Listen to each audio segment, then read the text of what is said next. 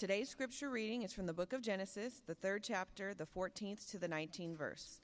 So the Lord God said to the serpent, "Because you have done this, curse you above all livestock and all wild animals. You will crawl on your belly, and you will eat dust all the days of your life. And I will put enmity between you and the woman, and between your offspring and hers.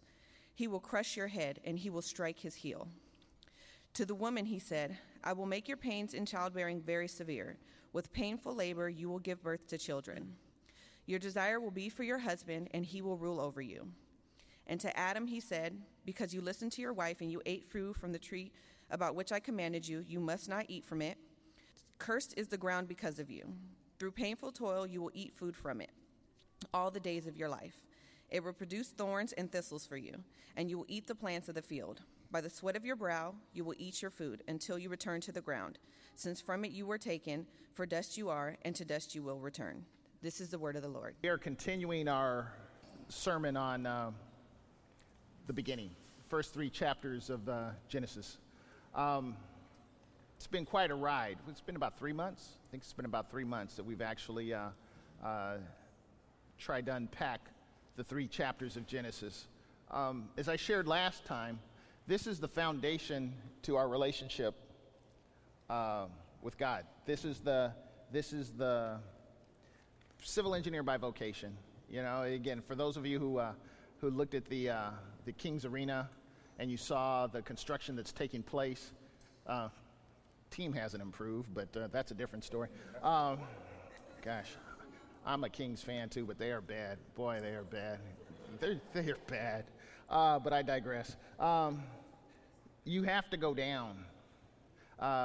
You dig down. You put in the piles. You put in the steel. You put in you put all the forms in. You go down, and you do all of the dirty work, literally and figuratively. You do all of that dirty work to lay the foundation so that the construction can take place, so that a beautiful arena where people can have fun, to live an abundant life, if you will, metaphorically speaking. It takes all of that. It's people don't appreciate that because it's not pretty. It's not sexy, you know. It's like it's dirt. It's work to get down in there. But people surely can appreciate the concourse and the vendors and the lights and the performance and all of that. But you can't have all of that unless you do all of those necessary steps beforehand. So what am I saying? I'm saying that this study, it's not, the risk of being very redundant, it's not an encyclopedic, well, this is how one atom came to the next atom, A-T-O-M, not A-D-A-M. Atom came together to create life. No. It's a story about relationship and how it starts from the beginning. And you have to understand this. If you have any hope of thriving, again, the phrase that we like to embrace, come to give you life, and that more abundantly. Well, what does that mean? You know, I'm saying, I'm life is like Tennessee Ernie Ford, 16 tons, and what do you get? Another day older and deeper in debt. Yeah, that's the sum total of life. You work, and the like the little gerbil or chipmunk or whatever those things are in the little cage. You're running real fast, but you ain't moving. You're not gaining any ground.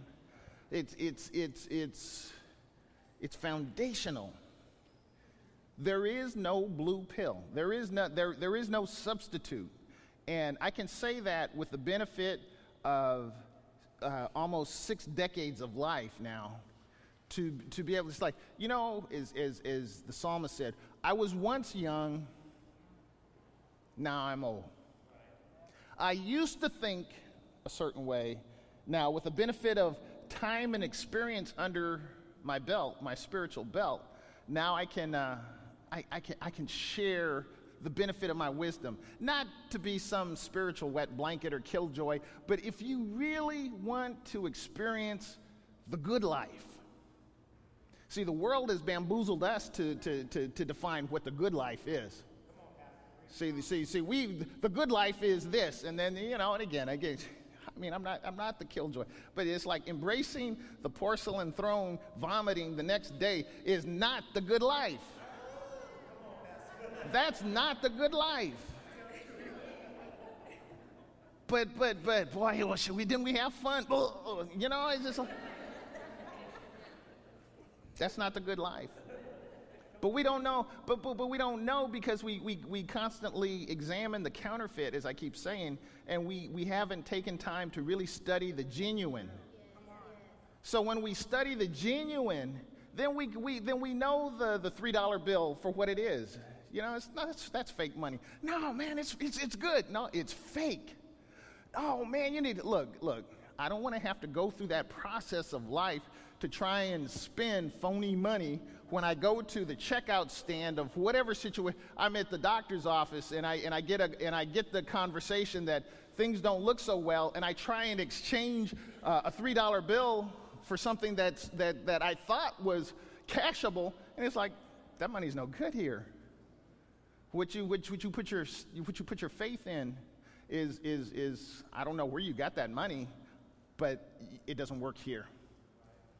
You don't want to get to that point. So this is the penultimate. This is the second to the last message in this. And again, we're podcasts, so I invite you all to listen to them again. Just pour over them again. Last week we looked at the 10th through the 13th verses of the 3rd chapter, and there we saw the blaming. Talk about relationships. We saw the blaming that resulted from the man and the woman's disobedience. Adam, in response to God's inquiry, where are you? He answered, I heard you in the garden, and I was afraid because I was naked, so I hid. He didn't say I was hiding because I disobeyed you. I was hiding because I'm embarrassed, I'm ashamed. He didn't say any of that. So what he attempts to do is obfuscate. He tries to hide while hiding. He throw up some diversionary tactics. I was naked, so I hid. Look, dude, you were naked before you ate the fruit. Nothing, your negativity that's got nothing to do with the price of peas. It's just like, I hid because I was naked. You were naked beforehand. When did you get smart? How did you get so smart? It wasn't the nakedness that caused them to hide. It was their sin. And as I shared last time, sin is that wedge. It causes separation both horizontally and vertically. See, on the horizontal, it causes division with a husband and a wife, a parent and a child, siblings, neighbors. It divides us racially. It divides us economically. It divides us socially. That's what sin does. It creates that wedge. But as the loving Father He is, God prods. And He said, who told you that you were naked? Have you eaten from the tree that I commanded you not to eat from? See, God isn't interrogating Adam so that he can discover what went down. He knows when it went down. I'm God, I speak stuff into existence. That's the way I roll. I'm God, all right? I'm trying to hold a mirror up to you so that you can see yourself. So the rhetorical question really just requires just one-word responses. Who told you that you were naked? The right answer is nobody. Nobody told me I was naked. Yeah, I figured that one out on my own. Did you eat from the tree I told you not to? The answer would be yes. No, that would be too easy. So the man said, well, it's like this. Let me explain it to you, God. The woman you put here with me, she gave me some fruit from the tree, and I ate it. Anytime we try and rationalize our behavior, 99.9999% of the time, the problem is you. The reason why this happened, officer, the reason you're guilty. You're guilty. Were you speeding? The reason why, were you speeding? When we rationalize, we ought to, before we even start to go down that path, we ought to think of it's like, you know what? Yeah, okay. It's on me. It's my bad. I'm the cause of this. See? But Adam says the reason things are all messed up right now is because of the woman. You know, the one that you created. So truth be told, God, it's your fault. So God turns his inquiry to the woman.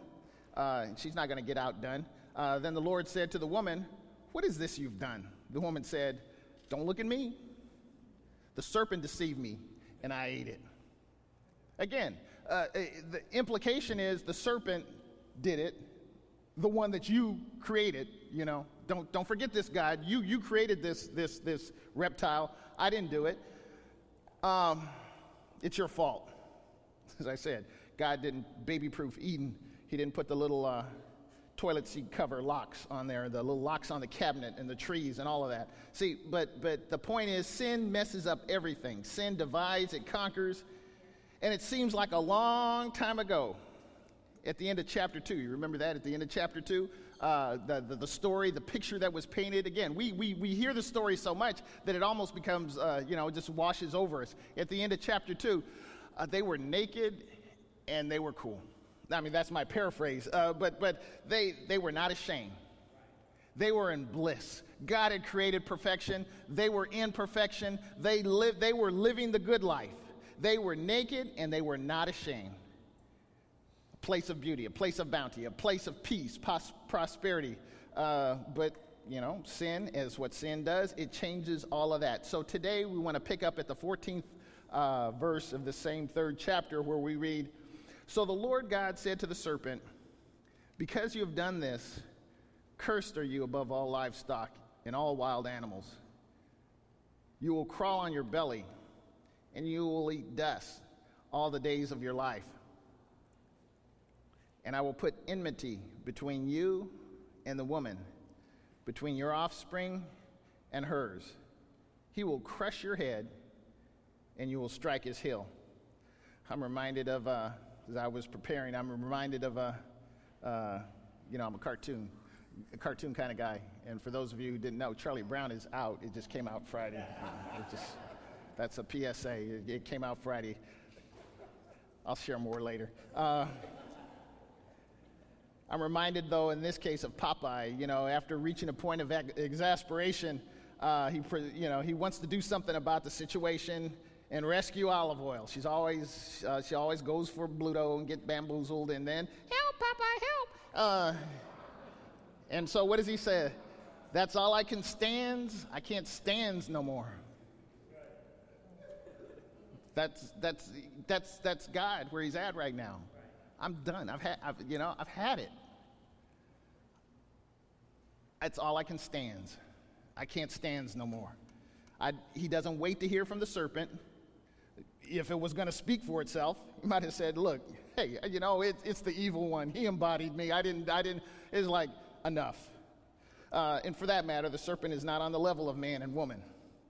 So God pronounces judgment. First, a curse is placed on the entire animal kingdom because of the serpent. I know what you're saying. I know, put yourself in the place of the elephant. Wait a minute. I didn't have anything to do with this. Why is what happened with this serpent got anything to do with a chimpanzee? That's what sin does. It's just that easy. It's just that complicated. That's what sin does. When you sin, when I sin, you think it's like it's self-contained. It's just like Achan and the sin that caused the defeat of the army, that caused people to die for no good reason other than you decided to sin. So because the serpent did what it did, the elephant, the raccoon, the chipmunk, everybody, sin causes collateral damage. I know. You're just like, well, it's just my sin. This is just what I do in the privacy of my own little environment. No. No, there's no such thing. Sin doesn't have borders like that. Sin doesn't have boundaries like that. People you intersect with, becomes see, that's what sin is a contagion. It contaminates. That's why in the New Testament it talks about the leaven.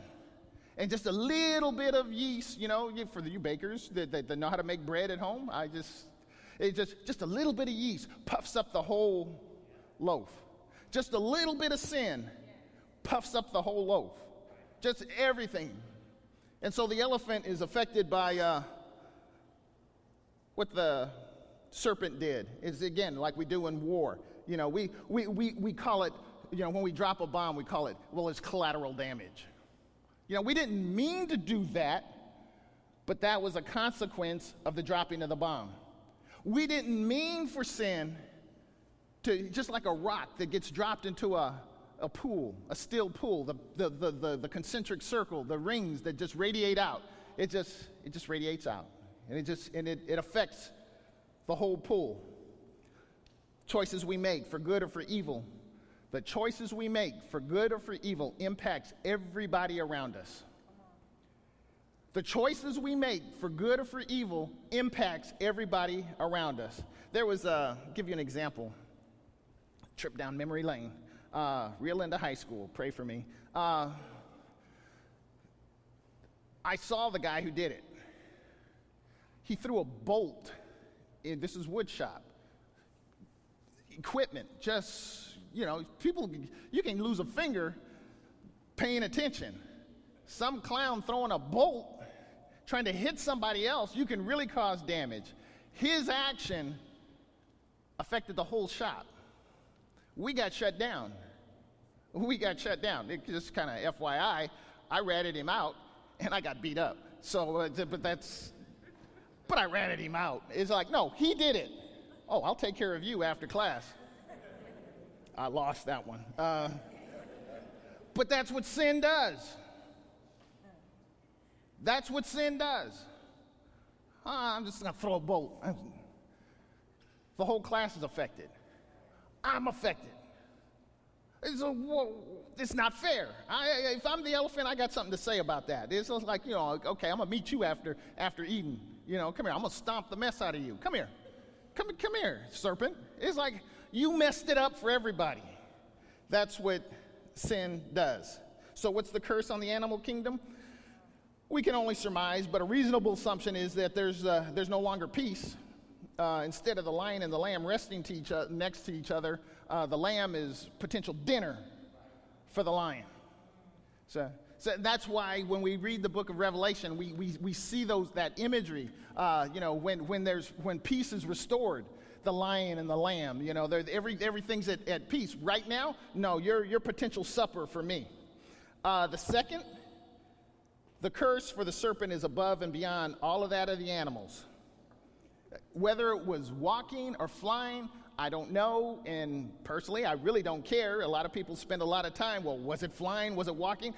Whatever it was doing before, however its mode of transportation before, movement before, now you're going to be crawling along your belly, and you're going to be eating dirt. The entire animal kingdom suffers, and you, the cause, will suffer more because of your action. Third thing, I'm going to put enmity, and that's a very strong word that leaned towards violence and hatred and animosity. I'm going to put enmity between you and the woman, between your offspring and hers. He will crush your head, and you will strike his heel. Now, again, I don't want us to stare too intensely at the bark of the tree, but this is a very challenging portion of text with both natural and spiritual meaning and implication. You all know already, I hate snakes. I hate anything that's reptilian. I shared the story before about the lizard. It's about that long, entered into my garage. And I tore up that garage to get that thing out of there. We can't coexist. Oh, no, you've got to go, Yeah, it was about the size of a crocodile in my mind. It really was. It was 8 feet long. That's what phobias will do. So most people have a natural aversion to snakes and reptiles. But beyond this, the text is pointing us to a future time when the woman's offspring will do spiritual battle with a serpent's offspring, so to speak. So when and where is this? How about Calvary on the cross? You get a little archetype. You get a little window to peep through of what is to come. It was there on the cross that Satan, a type of offspring from the serpent, bruised Jesus, but Jesus is victorious on the cross. Yeah, you bruised my heel. See, but you thought the bruising of my heel was a type of victory. No, I'm actually going to stomp on your head. I'm going to win this battle. So this is an homage, an archetype, a type of something that is yet to come when Jesus is victorious and he crushes the head of the evil one. As Paul writes to the Romans in the 20th chapter, the God of peace will soon crush Satan under your feet. The grace of our Lord Jesus Christ will be with you. So in the garden, on the cross, and today. See, God isn't nibbling on his, if he had fingers to nibble on, the fingernails, he's not nibbling, worried about what you, me, Adam, Eve, or the evil one is going to do. See, God isn't like, boy, I'm not sure what Mark is going to do. Boy, this is going to be a close one. It's nip and tuck right now. No, God is in control. God is in control. Whatever's going on in your life, writ large, in this town, in this community, in this country, in this world, God is in control. Nothing happens that's beyond God's control. God has been, is, will, and will always be in control. See, that's why in the words of the song, they implore us, don't wait till the battle is over. Shout now. See, we like to, and I mean, it's natural. We like to see victory. I mean, literally see victory. But if you're up 75-0 and there's like 2 minutes left in the fourth quarter, chances are you win. Okay? And that's what's going on here. God is the author is letting us know that in spite of all of this stuff that's going on, see, your offspring are going to do battle, but ultimately your head's going to be crushed. God wins. So back to verse 16, back to the battle that's going on right now where we are. To the woman he said, I will make your pains in childbearing very severe. With painful labor you will give birth to children. Your desire will be for your husband, and he will rule over you. I'm telling you, sin's effect is total. It's total. Childbirth. The one thing that distinguishes women from men more than anything else, the great joy associated with giving birth to children, at the same time, it's the most painful thing in the world. They say I wouldn't know, but they say, the ladies say that there is no pain like childbirth pain.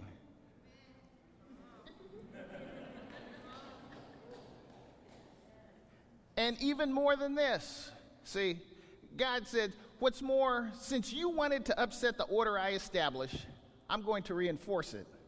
Remember what we said about, I told you I'd come back to it. Remember what we said about the naming convention when God gave Adam the responsibility for naming the animals.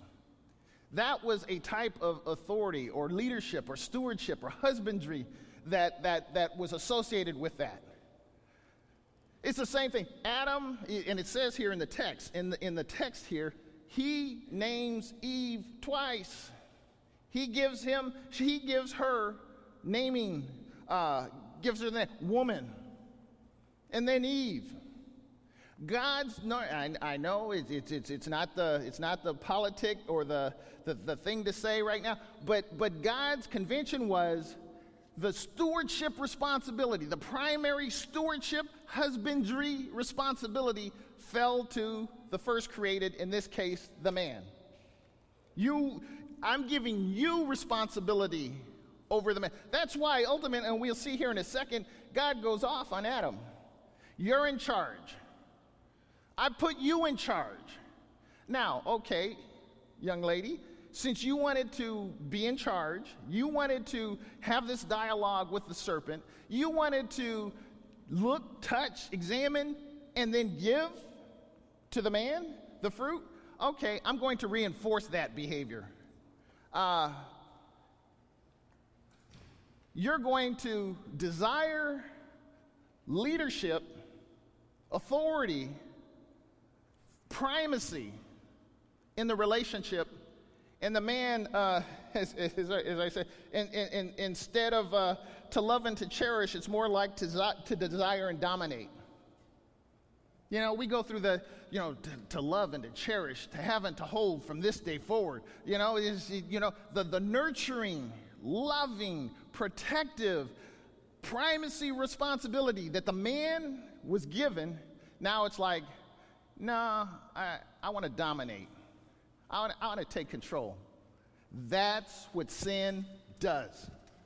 See, and because we don't experience that much, and then when we do, in those relationships where two believers come together, indwelled with the Holy Spirit, even with that, there are times when, just ask Sister Meeks, there are times when Mark, not Mark, the born-again believer, shows up, and it's just like, who is this person? I'm just behaving like my grandfather Adam. Now things have changed. From moving to love and to cherish, I went to desire and to dominate. And at the same time, the woman wants to challenge that. No, I'm a woman, just like you're a man. There's no difference here. I'm smart like you're smart. You're not any smarter than I am. And so we wrestle over the steering wheel of our spiritual car, and we go careening off the cliff. No, I'm a drive. No, I'm a drive. I think you should turn left. No, I think we should turn right. No, I think you're stupid. Now it's like, say, can you? I guess maybe that's why guys just don't like to ask for directions. And a woman just like, gosh, we could have gotten there if you would have just asked for directions a half an hour ago. I know where we're going. No, you don't. See, time won't allow for me to complete dissection of this text, but suffice it to say that the root of our relational dysfunction is sin. The reason we are dysfunctional the way we are relationally is sin. Sin wants what it wants. It wants control. It wants sexual gratification. Sin relationally wants what it wants. It's not about nurturing the other person. It's about extracting relationally what I can get out of it. Why do I want to get married? Because I don't want to be alone. That's sin. That's sin. I don't want to be alone. So sin objectifies everything. Yeah. I know, you said, well, God didn't pluck my eyes out. Why are you attracted to certain people? Because they look cute. But do you know that they're toxic to your relationship? To who you are? But they're handsome. She's pretty. That's what sin does. It objectifies. And that's how we go through life. Just choose. The fruit looks good, feels good, sniffs good. I'm going to partake. And then you find yourself draped with fig leaves around yourself. It's like, how did I get in this mess? That's what sin does. Glorify God, hardly. We'll be having a relationship forum. We will. It's not just a singles thing. It's not just a married thing. It's a relationship thing. It's a relationship thing. And so the dysfunction that we find ourselves in wrestling through, why is it? Why this? It's all about relationship. And again, as I was sharing with the example of the King's Arena, it's just like, if all of this is not taken care of, I don't care what kind of curtains you hang in the house that you've constructed, it's still going to be flawed. It can look good on the outside. The paint could be great, but it's just like, oh, don't mind this wall that's getting ready to crumble in on me. And that's what we'll do relationally. That's what we'll do relationally. We'll patch up and try and fix up and plaster over things that are fatally flawed. And it's like, I just want to shrug my shoulders. And it's like, I sniff death. I sniff relational death because the foundation wasn't right. I know. So now God turns to the one who should have been responsible but wasn't. To Adam, he said, because you listened to your wife and ate the fruit from the tree about which I commanded you, you must not eat from it. Because you listened to your wife and you did exactly what I told you not to do, cursed is the ground because of you. Through painful toil, you will eat food from it all the days of your life. It will produce thorns and thistles for you, and you will eat the plants of the field. By the sweat of your brow, you will eat your food until you return to the ground. Since from it you were taken, for dust you are, and to dust you will return. God saved the longest and the most damning, if you will, response for the man, and rightly so. So you see 5 times in 3 verses, eating is mentioned. 5 times in 3 verses, eating is mentioned. You wanted to eat from the fruit? Here, eat up, buddy. Have a big sandwich right now. Big sin sandwich. In order for you to survive, you're going to have to battle the curse that I'm placing on the soil. And since I'm speaking of the soil, you know that's what I created you out of. Now, you're going back to it. When you unpack this and you start to look at it, it's just like, wow. This is like total destruction. The serpent called God a liar. And God says, I wasn't lying. You're going to die. God didn't say, oh yeah, I didn't say, you die. You wanted to eat this. Work wasn't the curse. The curse, and notice the curse isn't even placed on the man and the woman. The curse is on the serpent. The curse is on the ground. See? That's where the curse is. It's like you're going to, just like trying to shovel sand against the sea that's incoming. You're going to try. Again, Tennessee Ernie Ford, another day older and deeper in debt. That's all. I mean, I'm working. I'm not getting ahead. I got 3 jobs and I'm still not getting ahead. That's the curse. You called me a liar. You're going to die. I'm closing. See, their disobedience came with great consequences. They lost their capacity to enjoy God's gifts. That's what sin does. Sin causes you to lose the capacity to enjoy all the gifts God has for you. See, so what are you talking about? Perfection was replaced with pain. A joyful marriage became an unequal partnership. Happy cultivation became sweaty toil. The beautiful garden, now it's a briar patch. And once imperishable bodies now become very perishable and very finite. You're going to die. They were thrust out of the garden forever. See, everything you thought was so good is now turned on its head. What are you saying? Those of you who get paychecks beyond direct deposit, you really need to look at your check and to see what deductions are being made. On your check, the employer lists all of the things that are being taken out of your check. Federal taxes, state taxes, Social Security, health insurance. All of those deductions from your check.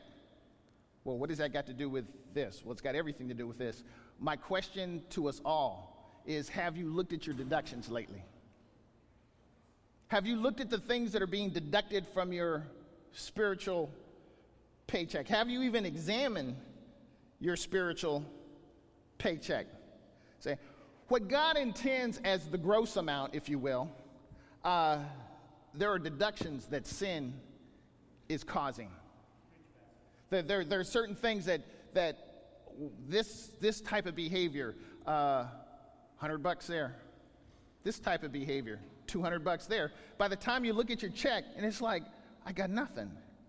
Now you know how Adam and Eve felt. They had everything. They had everything. They allowed sin to enter in, and it caused deduction after deduction after deduction. See? There was on my paycheck, there was one time where I was being deducted for some insurance, and it was quite a bit that was being deducted. And it's like, oh, well, it's my check. And then one time I just happened to look at it, and it's like, why am I being charged this for this insurance? Now, I couldn't go back and say retroactively, fix all of that, give me back the money that I should have received. But from this point forward, I was able to get what was really due me. What am I saying? There are things that have happened in each of our lives, deductions, that you can't. It's as Rafiki said to Simba. It's in the past. It's in the past. You can't do anything about it. It's in the past.